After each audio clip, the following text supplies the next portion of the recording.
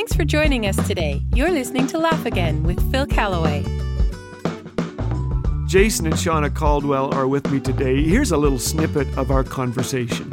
It hit me as we were having lunch together. First of all, how much joy there is. You just exude that.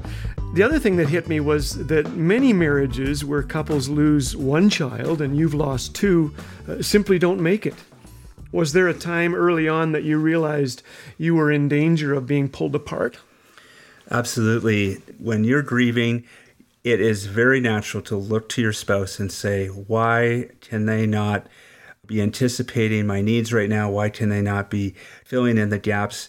And of course, the answer is obvious. It's the fact that they're grieving just as much as you are. And I really believe that God gave each of us just an understanding that we had to give each other time and space and recognize that there was very little that we could do for each other. And a friend of mine encouraged me with a prayer. God, please minister to Shauna in the way that she needs it most right now.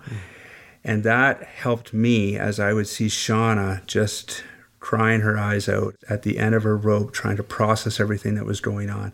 And then it dawned on me, I need to pray that same prayer for myself. I'd just say, God, please minister to me in the way that I don't even know how to explain it right now. And ultimately, that's the thing that we need to do when we are facing devastating situations in a marriage. And God answered those prayers, and we still pray those prayers today. Shauna, what would you say to married couples who are going through hard stuff right now? Praying together was a pretty huge thing for Jason and I. Typically before bed or even in the car to go do something, just stopping by the roadside and expressing our angst to God.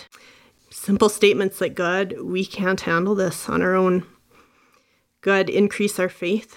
Can you let us see glimpses of what you are doing so that we know you are at work? A key thing I share with many people that are grieving is be so gentle to yourself and to your spouse. Lower the expectations. Pour grace over everything. One saying that I adopted and reminded myself of often was, Shauna, just get comfortable with being uncomfortable. It's okay. On the 1-year anniversary of the boys' deaths, it was a pretty evocative day. And by the end of the day, I was pretty spent and Jason was spent. A lot of the family members were, and I came in the door after being at the graves, and I walked in and Jason said, honey, come and sit down. We've got a nice bowl of soup for you here. And I was experiencing those big, big emotions. And I grabbed a vase of flowers and I smashed it on the floor and I said, I don't want soup. I want my boys back. And, Jason was the most gracious. I went to throw the next vase and he just gently took it from my hands and he said, honey, I think you should go upstairs and draw a bubble bath and just relax. Jason just quietly cleaned up the glass and the flowers, and he never has ever mentioned a word of it since then. And, that's an example of incredible grace. That was my favorite vase, by the way.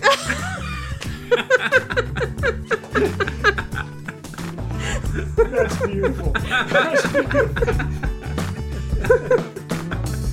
What a great gift laughter is in the midst of hardship. May God give you a sense of great peace and joy today.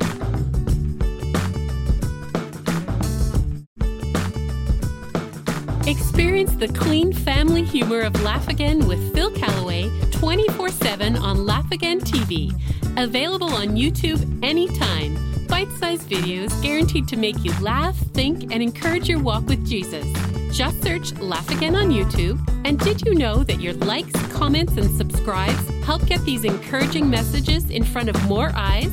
So be sure to engage and help spread the word. Laugh Again. Truth bringing laughter to life.